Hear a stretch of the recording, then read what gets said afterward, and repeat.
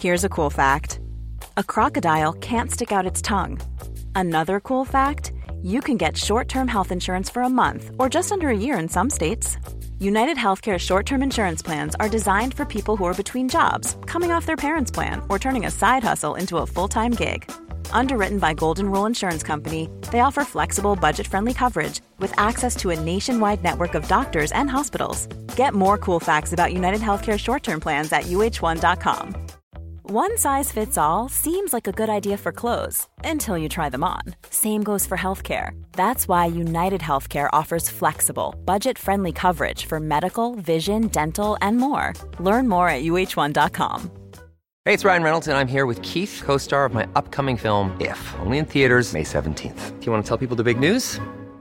All right, I'll do it. Sign up now and you'll get unlimited for $15 a month and 6 months of Paramount Plus Essential Plan on us. MintMobile.com/switch. Upfront payment of $45 equivalent to $15 per month. Unlimited over 40 gigabytes per month. Face lower speeds. Videos at 480p. Active Mint customers by 531.24 get 6 months of Paramount Plus Essential Plan. Auto renews after 6 months. Offer ends May 31st, 2024. Separate Paramount Plus registration required. Terms and conditions apply if rated PG.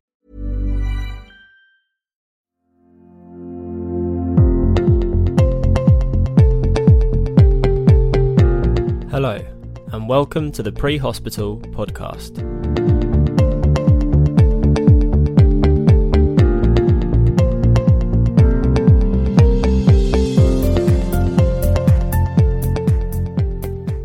We're back. Thanks for joining us again for episode 5, season 2 of the Pre-Hospital podcast.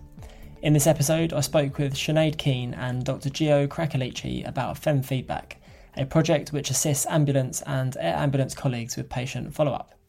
I'm a strong believer in following up on patient outcomes, both good and bad, and as someone that does so informally and haphazardly, I really enjoyed speaking to Sinead and Gio about how they've managed to establish a method of doing so properly. Before we get into it, do you want to learn more about the fundamentals of 12-lead ECG interpretation? For those of you who do, you'll be thrilled to know we've recently developed a series of short ECG Essentials videos as part of the pre-learning for our pre-hospital and emergency department ECG course.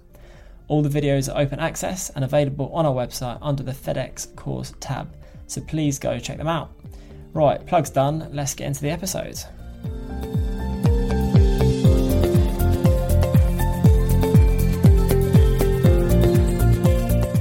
So guys, thanks for joining me. We're back on the Pre-Hospital podcast, and today I'm talking to Sinead Keane and Dr. Cracolici about a project they're involved in called PHEM Feedback.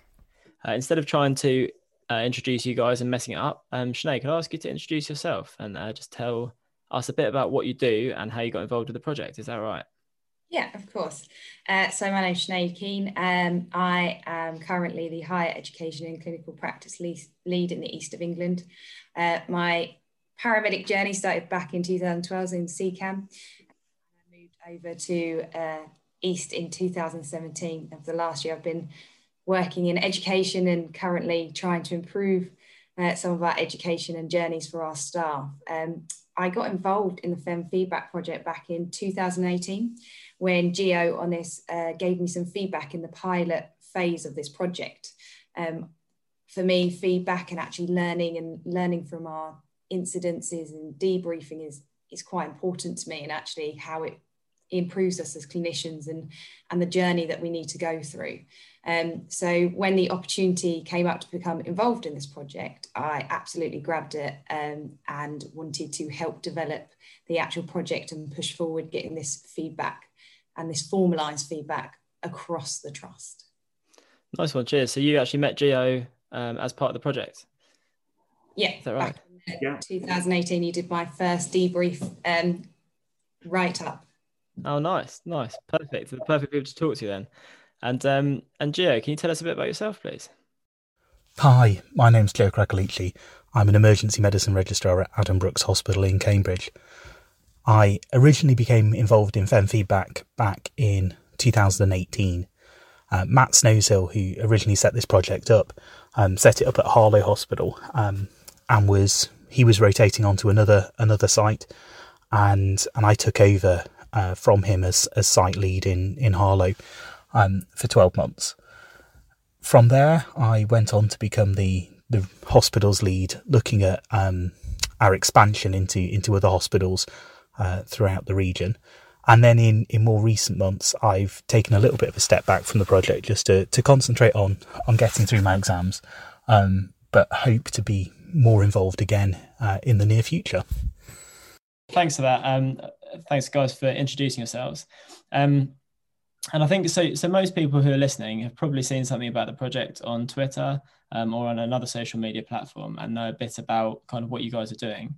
But for those that haven't, I wonder if you could give us a bit of an introduction into what is PHEM feedback and kind of where did it come from? Is that all right?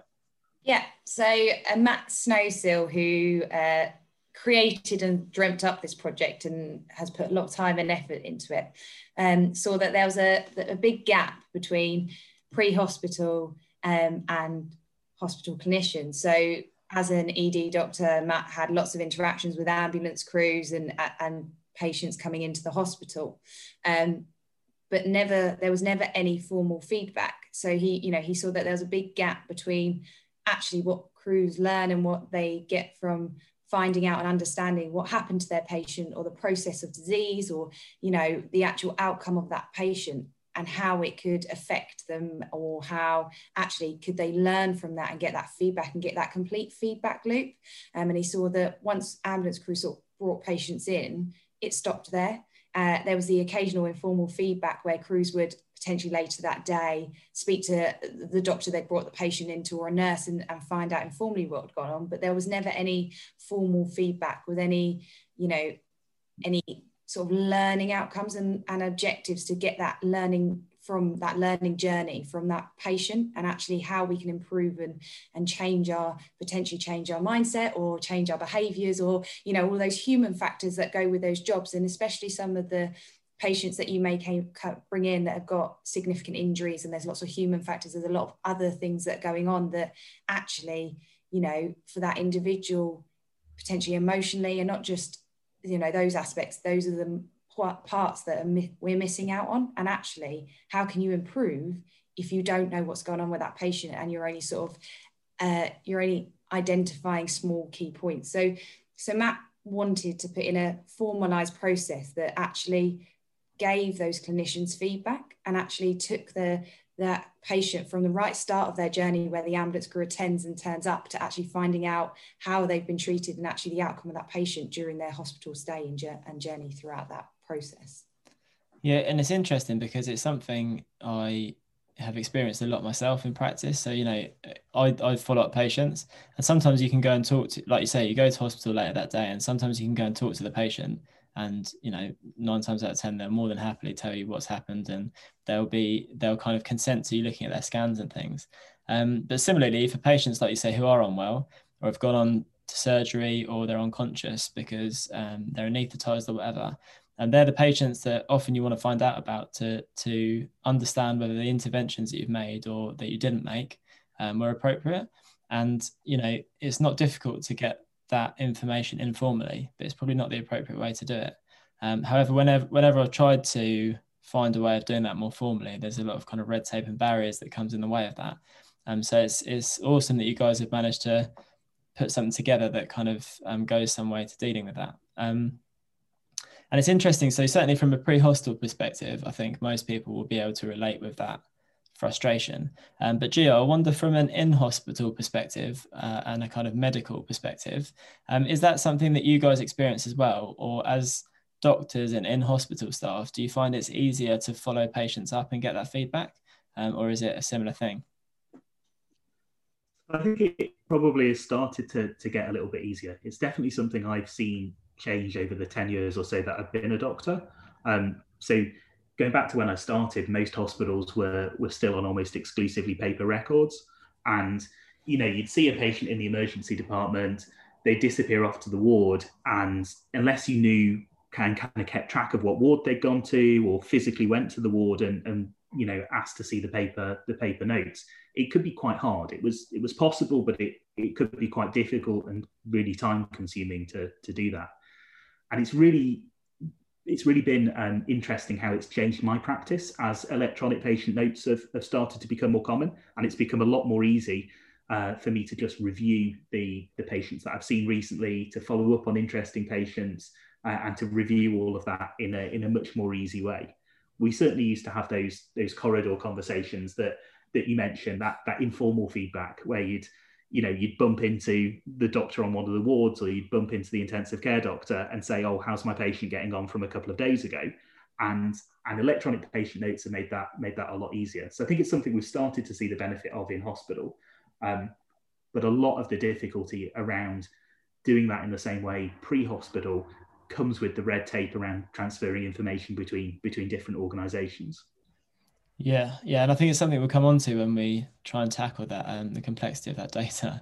But so just to kind of get more of an understanding then, how does it work? So, a ambulance crew will go to a patient, or a PHEMS crew or a pre-hospital team will go to a patient, they'll treat them, and they'll take them to hospital, hand them over, and that patient continues their journey in hospital.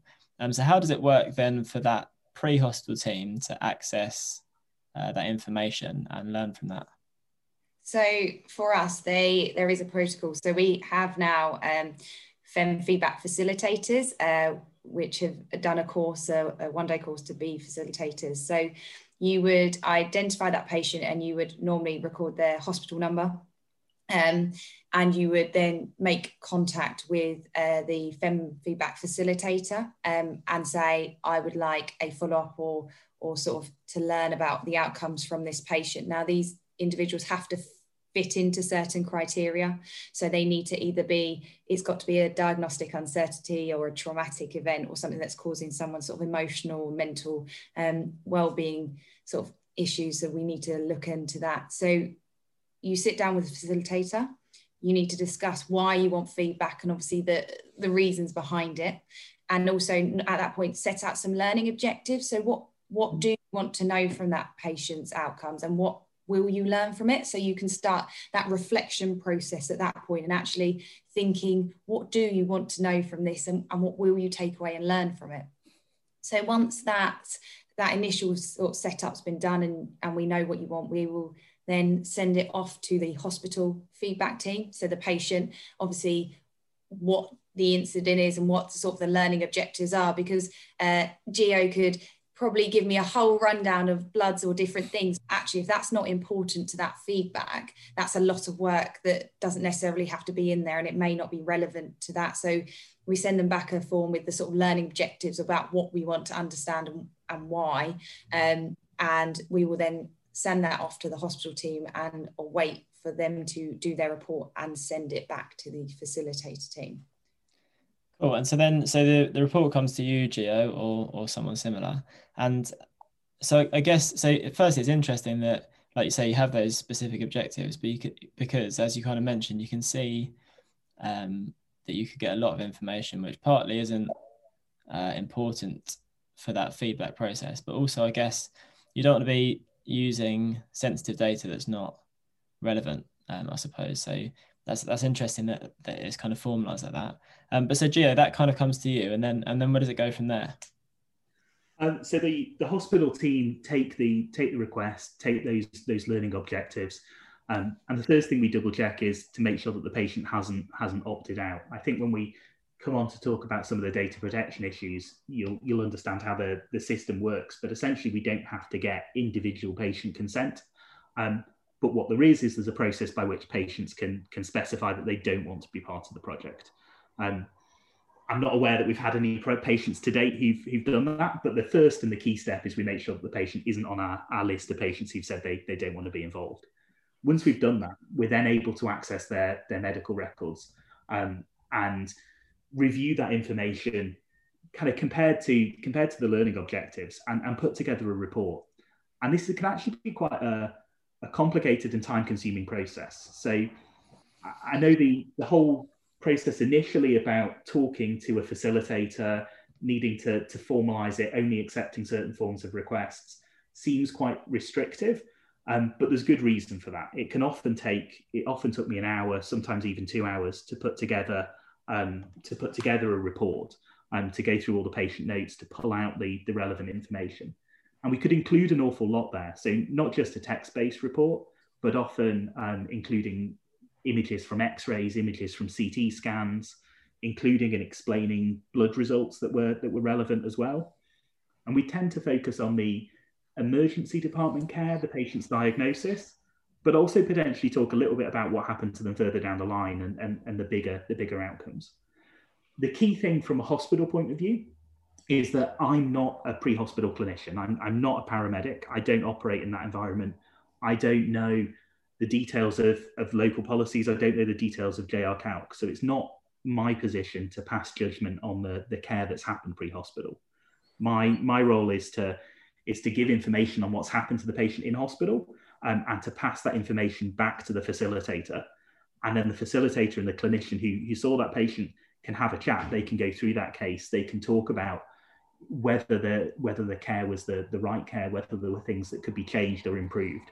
But it's not for me as a hospital clinician to say, oh, you got this wrong, you should have done that instead. That's for someone who works within that service to explore. Yeah, it's interesting to recognise the disparity between our different kind of specialties, I suppose, isn't it? Because you kind of think for pre-hospital people, you just think, well, we do one form for a patient. So it's quite easy for us to pull up that record theoretically and just look at what happened to them outside of hospital. Whereas I appreciate in hospital, there's thousands of forms and, like you say, scans and results and things to dig through. So I can appreciate how that'd be a lot of work. And then, like you say, that kind of that difference in practice is interesting because, like I say, if I informally follow up a patient, sometimes I'll speak to a relatively new person in the hospital, and they'll give me some basic information that maybe doesn't meet what I'm after.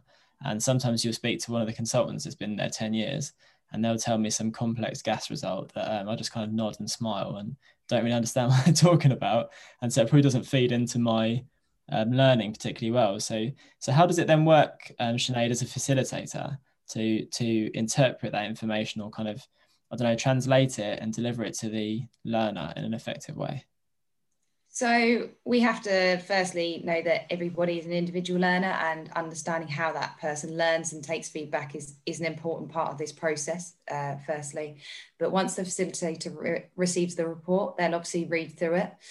They'll look at key points and obviously potentially do some research themselves to help understand and break down for that individual what it is that GO or whomever is reported back on. You'll then arrange a meeting, and actually you'll sit down, and sometimes the patient report form will be used as well to actually utilise to understand how they started their journey, what happened during the pre-hospital phase, and then obviously the report we receive from hospital, so the treatment or everything that they've had, and actually we can see what's gone on sort of throughout the whole process. So it's actually quite good to sit down and sort of debrief that, but we go through the whole process. So we will talk through their learning objectives and actually see if the reports met those key points.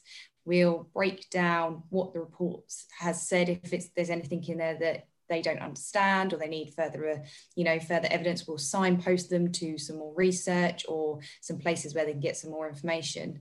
And then we'll do a debrief through that. So actually, what have they taken from that? From reading that report, what have they understood? Actually, have their learning objectives been met? Would they change potentially their practice, or actually what reflection will they take from this point? And sometimes it's someone will then go away and do a written reflection. Some of it is that, say, they'll go and listen to a podcast about a certain disease that they're not sure about. But it's about enabling them to have that outside thinking and actually reflect on their own practice and say, because we all know that some patients don't typically and atypically present. So, it's understanding that the process of that disease or actually the patterns of those injuries and how they relate, and would you change your practice? And if so, how would you change your practice in the future? Or actually, how can you reflect on this and would you do something slightly different in the future? So once they've done all that, there's a feedback form for the individual to write and actually take back and put down their points that they've learned and what they've taken away from the experience. Yeah, nice. So already it's more of a in-depth process than I'd imagined, to be honest, but in a good way. It sounds like a really decent kind of structured learning process, and one that is kind of positive. I think historically there's always been this concern, or certainly the kind of concern that I've come up with in terms of this kind of context is that you might identify that you've done something wrong, and something bad would happen as a result of that. So it's great to hear that there's this kind of in-depth learning process that is a positive one, excuse me, kind of influencing potentially kind of decision making and outcomes as a result of that. You kind of mentioned there's certain criteria that has to be met for this process to happen, which brings us on to, I guess, the legality, because Gio, you also mentioned this thing about not having to have patients' consent, which obviously applies to those who are more critically unwell, I suppose. And so can you just explain a little bit about that criteria? What has to be met for this process to begin, and how it is that patients don't have to consent in certain circumstances? Sure. So the normal process of transferring patient-specific data between any organisations normally requires that patient's consent. And probably the situation that is most obvious in that is, I think we'll both be able to relate to, is normally when you're doing a safeguarding referral, for example, there's always a box on there that says, have you got the patient's consent? Because what you're doing there is you're transferring their information to an external organisation. Now, the difficulty there is that consenting patients to this project on an individual case-by-case basis was going to be really challenging. Often those patients have been discharged from hospital. If they've been discharged from hospital, there's all kinds of restrictions that prevent us basically phoning them up and cold calling them and saying, would you consent? Sometimes the patients have been transferred to another hospital and we've got no way of getting in touch with them at all. Or sometimes, unfortunately, the patients may not have survived their injuries or their illness, and will have no way of obtaining their consent in those circumstances. So what we did is Matt approached the Health Research Authority Confidentiality Advisory Group, who he approached in order to work out how to do that. And they've essentially given us authorization on a national level to allow this transfer of information for this specific purpose without requiring patient consent. Now, there's a number of conditions to that. So at the moment, we're only allowed to operate between specific named hospitals and specific named pre-hospital organisations. And we've had to jump through a bunch of hoops, both with those pre-hospital organisations and with those hospitals, to ensure that there is a good data governance process in place in both of those places. So we're sure that data is going to someone who's going to take good care of it. One of the biggest barriers has been that the NHS has got something called a data protection toolkit. So every hospital, every ambulance service, every pre-hospital charity has a data protection toolkit that they have to complete. And they essentially get a pass, or a not quite a pass, you need to still do some work, or a fail on that. And that's kind of reviewed every 12 months or so.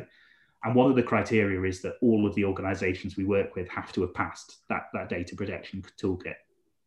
We then inform patients that this project is going on through posters in the emergency department. And we make sure that they've got the information on how they can opt out of this project if they want to. So by contacting us directly, by writing to the hospital's patient panel or emailing the hospital's patient panel, or they can actually opt out now via the NHS spine. So in theory, by contacting their GP and having that recorded against their NHS number, that they opt out of projects like this. That said, we've not had patients opt out. So there seems to be really good support from this from patients. But making sure that we've got that framework in place to ensure we were transferring information safely, securely, and in a legal way was definitely complicated and took years to sort out. Yeah, I can imagine. It's interesting that no one has opted out, and I wonder, just in terms of kind of rough numbers, because the project's been going on for some time now, hasn't it? And I know it's kind of only it started from one hospital, and I think you've expanded out a bit, but it's certainly only in one location geographically. But having been going for a number of years, have you had a lot of uptake from it? I mean, is it, the fact that no patients have opted out sounds like a really positive thing. But I wonder on the background of how many patients, if that makes sense. Yeah, so Harlow Hospital sees over 100,000 patients in the emergency department every year. So there'll be over 100,000 emergency department attendances. So in the 12 months that we operated the pilot, I think we had 59 requests. So just over one a week in terms of requests for feedback. Now, obviously, we're not approaching individual patients. So the better measure in terms of whether patients support this or not is the fact that 100,000 patients more than 100,000 passed through that department, saw those posters, and didn't say, "Oh, actually, I don't want to be part of this. I'm going to contact them and opt out." Yeah, and I think it's kind of reflective of what I see in practice. Like I mentioned before, I say to patients, it would be interesting and beneficial for me to follow up what happened to you, and often I'm interested to see if you have a good outcome, as we all hope. And I've never had a patient that said, "No, I don't want you to find out," and people are always quite receptive to that. And actually often, and I don't know what you find in practice as well, I often find patients are surprised at the fact that we can't then find out how their journey went on. We have a patient who has helped us during this project, a lovely gentleman called Gordon, who openly discusses how he was so surprised to know that ambulance crews cannot find out. And once after his event, he had no idea that we couldn't find out. And I think I've had it before where I've seen patients a year down the line, saw them a year earlier and asked them, and they couldn't believe that I wasn't able to find out what happened to them. They generally, I would say, patients never say no, but also can't believe that we're not able to find out what's happened to them after we've normally taken them to hospital. They find that quite a shocking part, and Gordon's quite a good advocate for us. On the PHEM page, there's a video of that and of him discussing it and his opinions from the patient side. I was going to say, I think I saw a video. You did a conference there, didn't you? Was that a video of him and a paramedic that treated him? Yeah. I remember seeing that. I'll stick a link to that in the show notes as well, because it is a really interesting kind of perspective. And so in terms of research then, so I know it's a project you've been doing for a few years. I wonder if in terms of like research and audit, I know you mentioned that people are filling out feedback for you. Are they, does that feed back into auditing the process, and are you kind of collating that data and using it in a way to kind of prove the benefit to other people that want to do a similar project, or are you doing anything with that?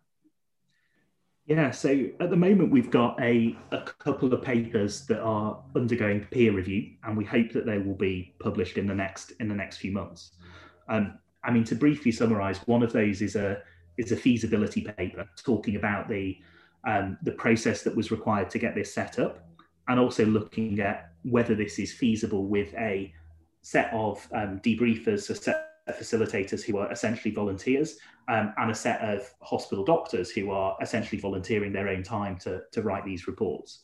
That looks at our first 12 months worth of data, and that's 59 cases that we provided feedback on in the first 12 months.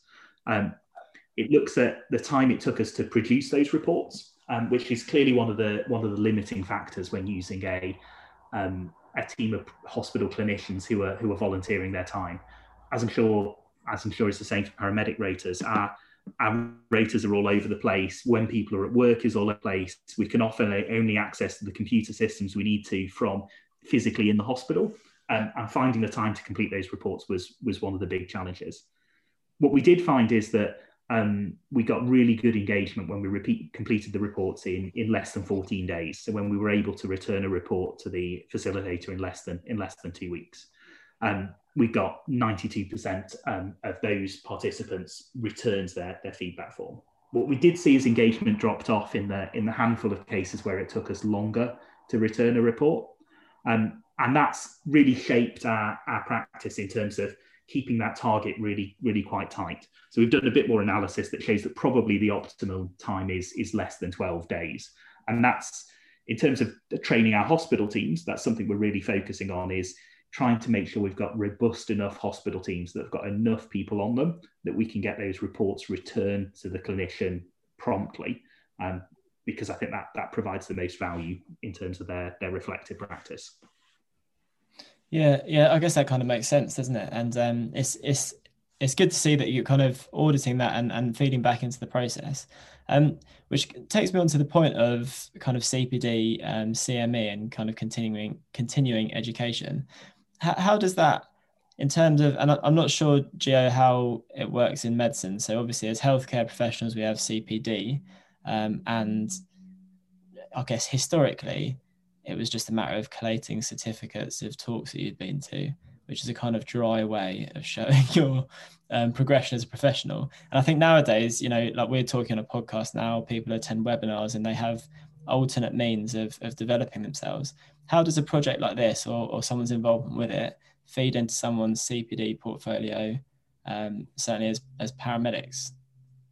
So I'm involved in looking at a lot of NQP portfolios actually, and seeing some of our NQPs who have been involved in this project and sought feedback. It's really helped them and promoted them in actually terms of their reflection. So I've seen it in there and showing that, particularly for some people, it's showing duty of candor.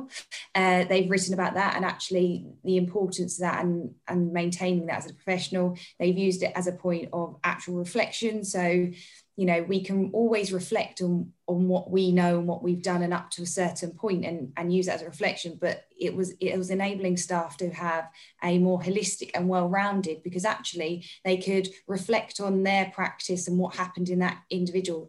Then they obviously got their feedback report, and then they can reflect on actually the further and the outcome of patients and how their care and what they do and what impact and implications it has going forwards. And actually now knowing and having those outcomes, how they have learned and their learning journey and how it's continued and how it benefited them, because they were able to reflect not only on their decision making and what they've done, but actually how the patient has progressed. And they were able to justify why they made those decisions, because I think it's always sometimes hard when you're left guessing what actually happened to that patient once they got to hospital and their onward journey.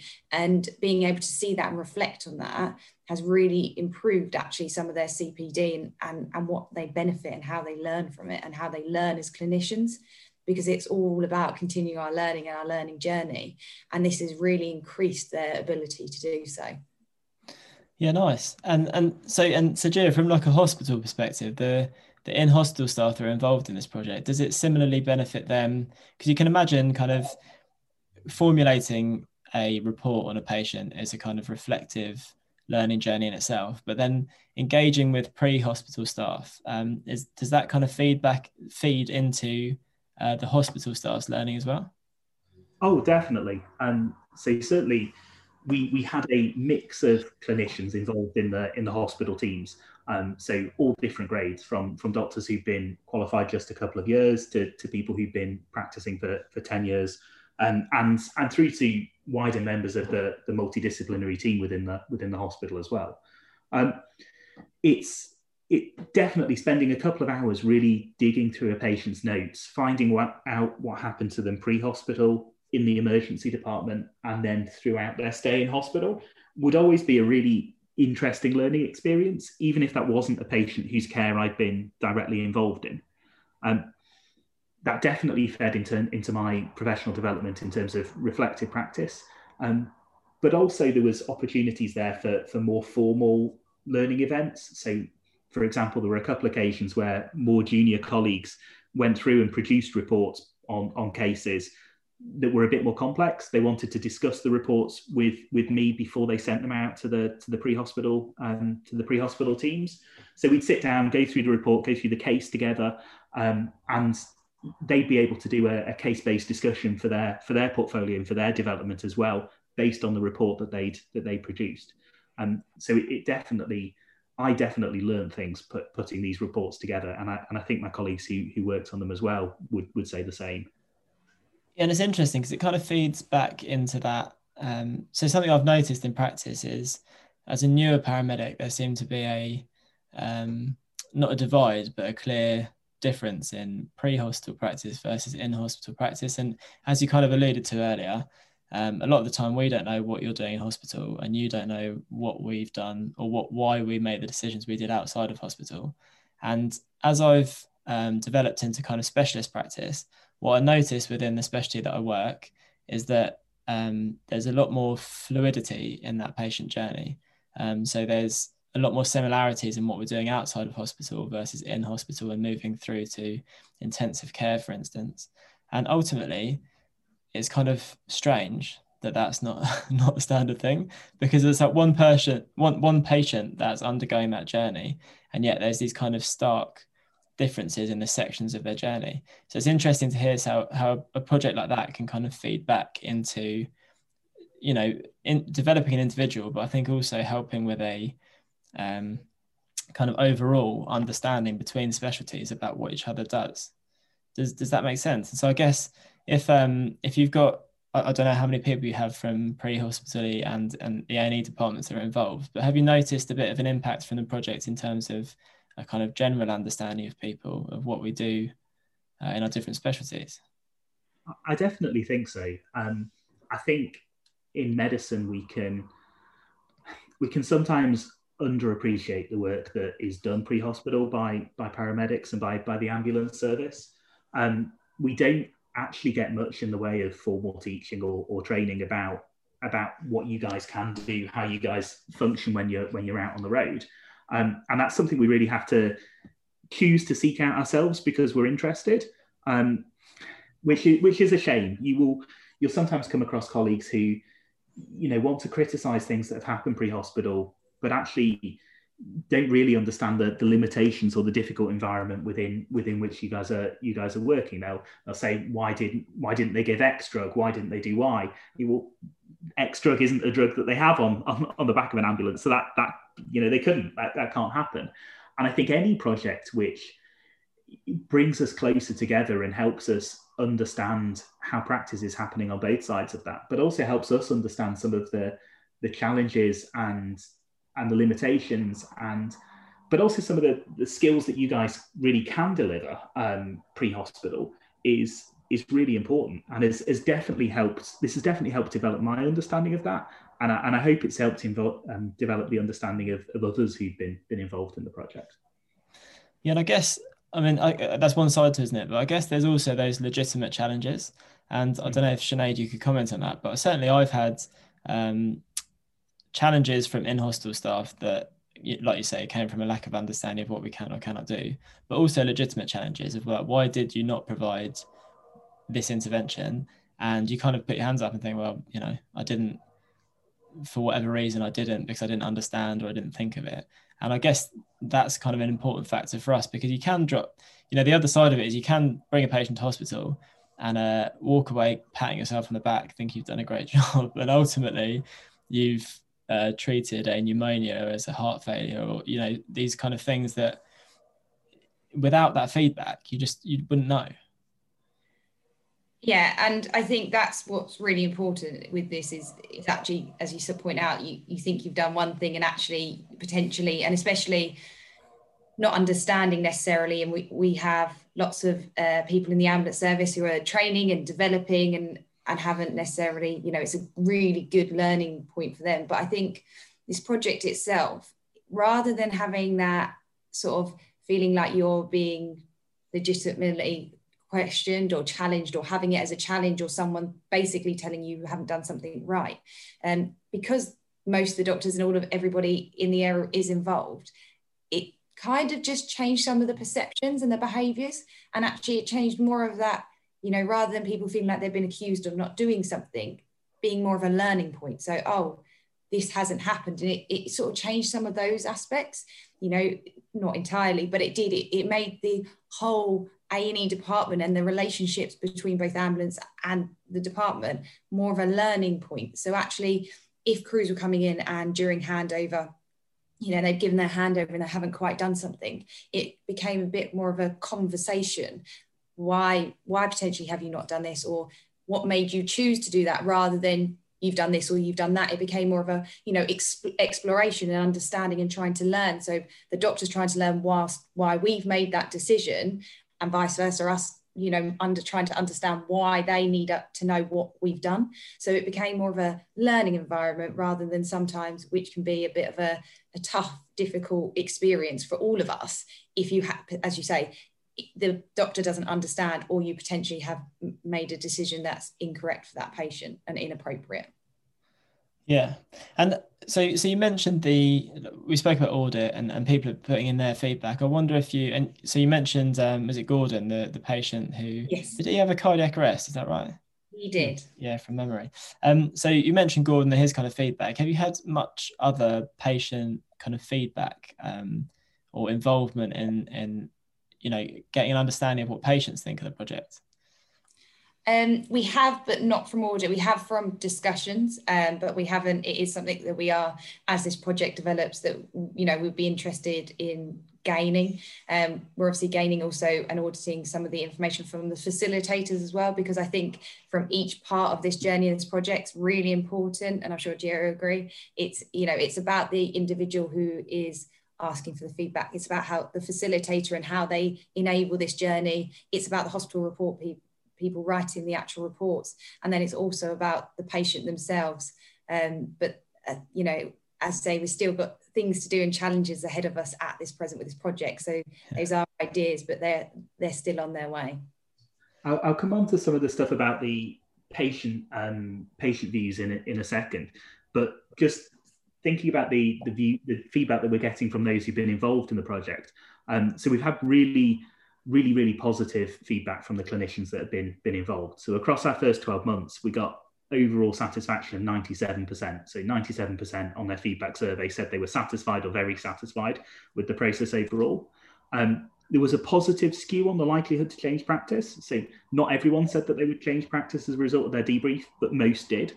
One of the things that was really interesting, so we went in with the kind of hypothesis that the people who were most likely to change their practice would be the people who didn't think they'd got the right diagnosis, if that makes sense. So we asked people how well their diagnosis matched up with the eventual diagnosis, and we asked how likely they were to change practice. And it turned out those two things weren't correlated at all. So people were learning from this whether they got the diagnosis right or wrong.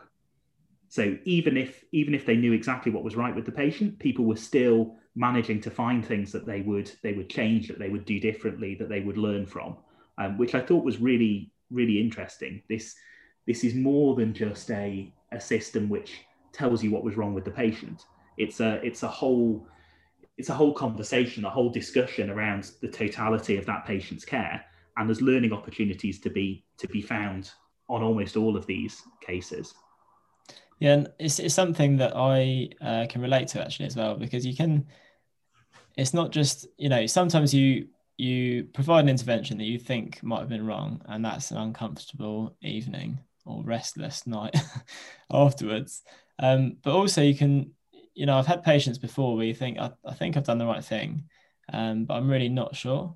And there's always that kind of voice in your head of doubt that you have made the right decision. And so it's something I can relate to, that just a bit of, even if you are right, some positive reinforcement to say you are and why you are, and to kind of encourage that thinking is definitely a benefit as well, I suppose, isn't it? Yeah, there's a whole well-being thing there as well. So paramedics self-report to the HCPC about mistakes that they feel they've made at a vastly higher rate than doctors or nurses. And I do wonder whether a bit of that is that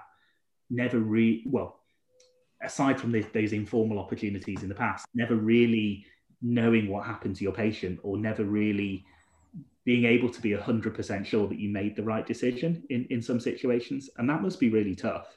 I mean, I go home worrying about patients that I've seen, but I'm in the fortunate position that I can go to work the next day and look them up and find out what happened and whether I did make the right decision. And I find it really difficult to practice in a setting where I couldn't easily access that information.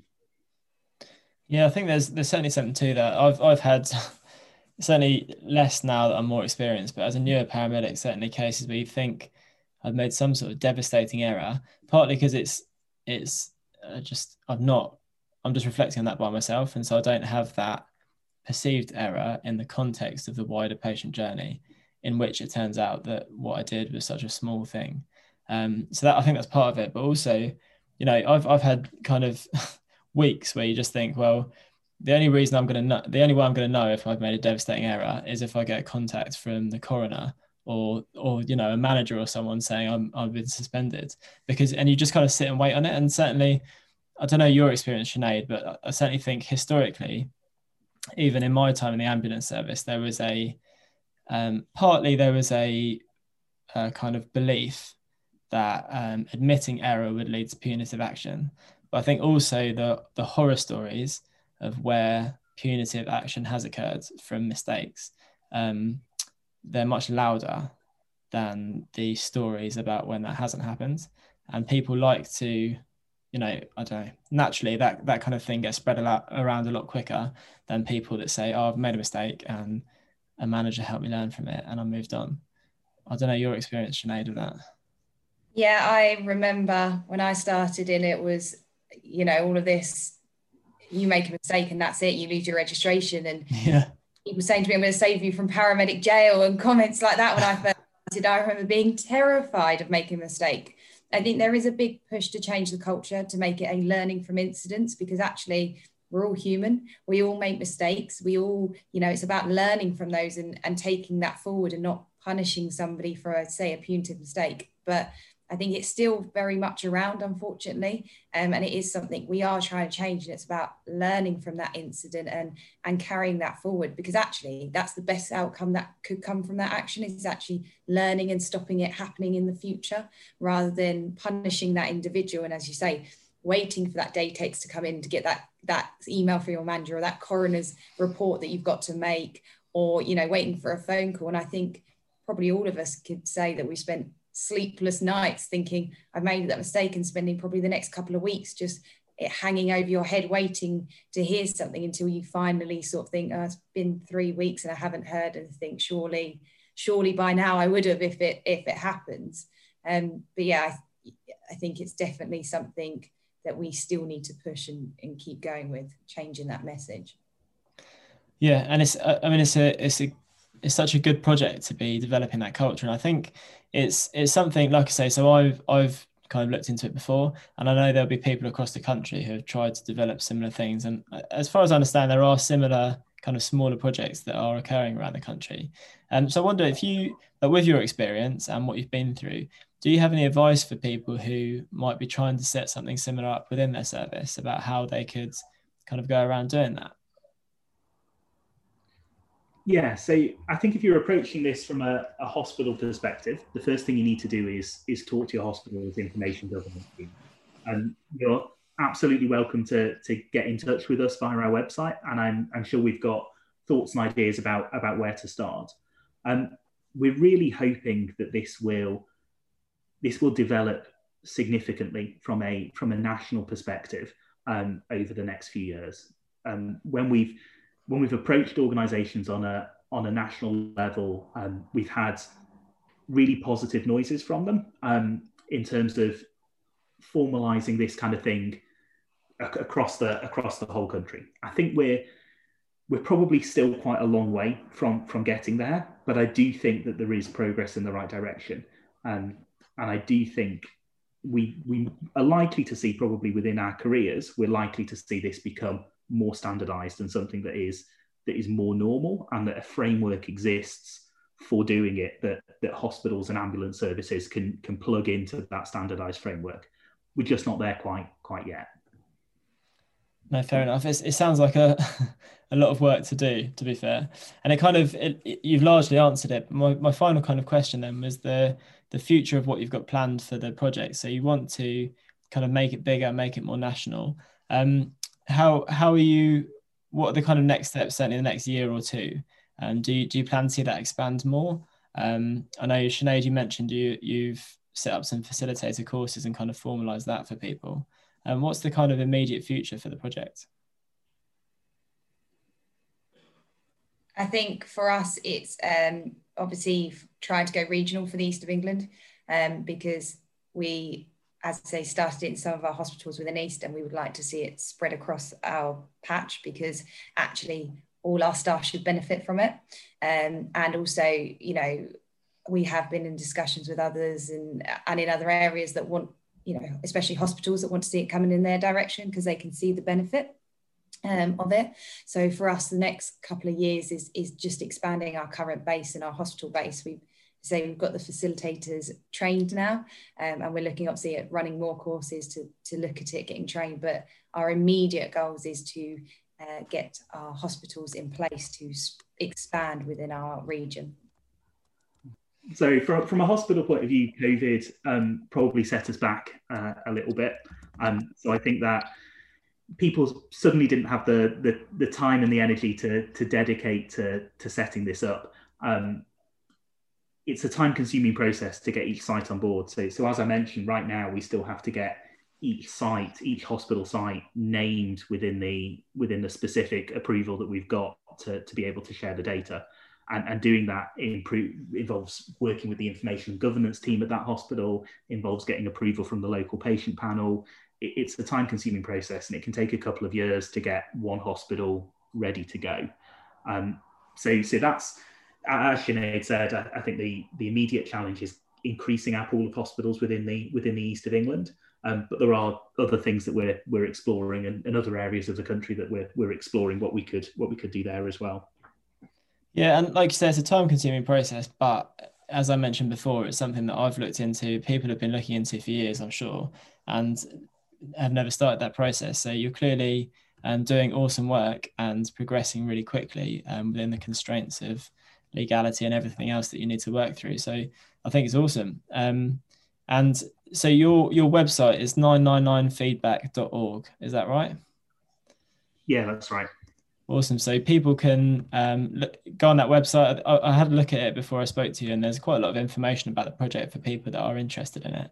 And as we've kind of discussed through the episodes, those videos with Gordon and some other kind of case studies and conversations with people, which was, so they're all available on YouTube, and I've really encouraged people to watch those because it's really interesting to kind of learn a bit more about the process. Before we kind of close then, do you have any kind of finishing comments or anything you'd like to say about the project for people before we finish? I think we would just be very interested, and we'll be more than happy to answer any questions that anyone has, and sort of get in touch if they want to get started with their own projects. We'll be more than happy to sort of have those conversations and give them any help that they need. Yeah, and from my perspective, I think it's important to recognise the benefits of this from a hospital point of view as well. And it's easy to assume that this is something that only really benefits the paramedics and the pre-hospital teams. But actually, this provides huge benefits to the emergency medicine clinicians who are involved in writing these reports, and can really improve the relationship between the pre-hospital teams and between the hospital. So it's got huge benefits for the hospitals that are involved as well. Awesome. Well, guys, I really appreciate you coming on and speaking to me. Like I say, from my perspective, it's such an awesome and really interesting project, and something I think we've been waiting for, certainly in terms of pre-hospital practice, for a long time. So it's great to hear a bit more about it, and I appreciate you coming on and having a chat to me about it. Thank you. Thank you for having us. No worries. And for those that are more interested in learning a bit more, like I say, the website is 999feedback.org. And on Twitter, what is your handle? At PHEM Feedback. Perfect. Cheers for that. And so I'll stick some of those links in the show notes. And like I say, thanks again for coming on. And I look forward to hearing more about the project as it develops in the future. Great. Thank you. Thank you.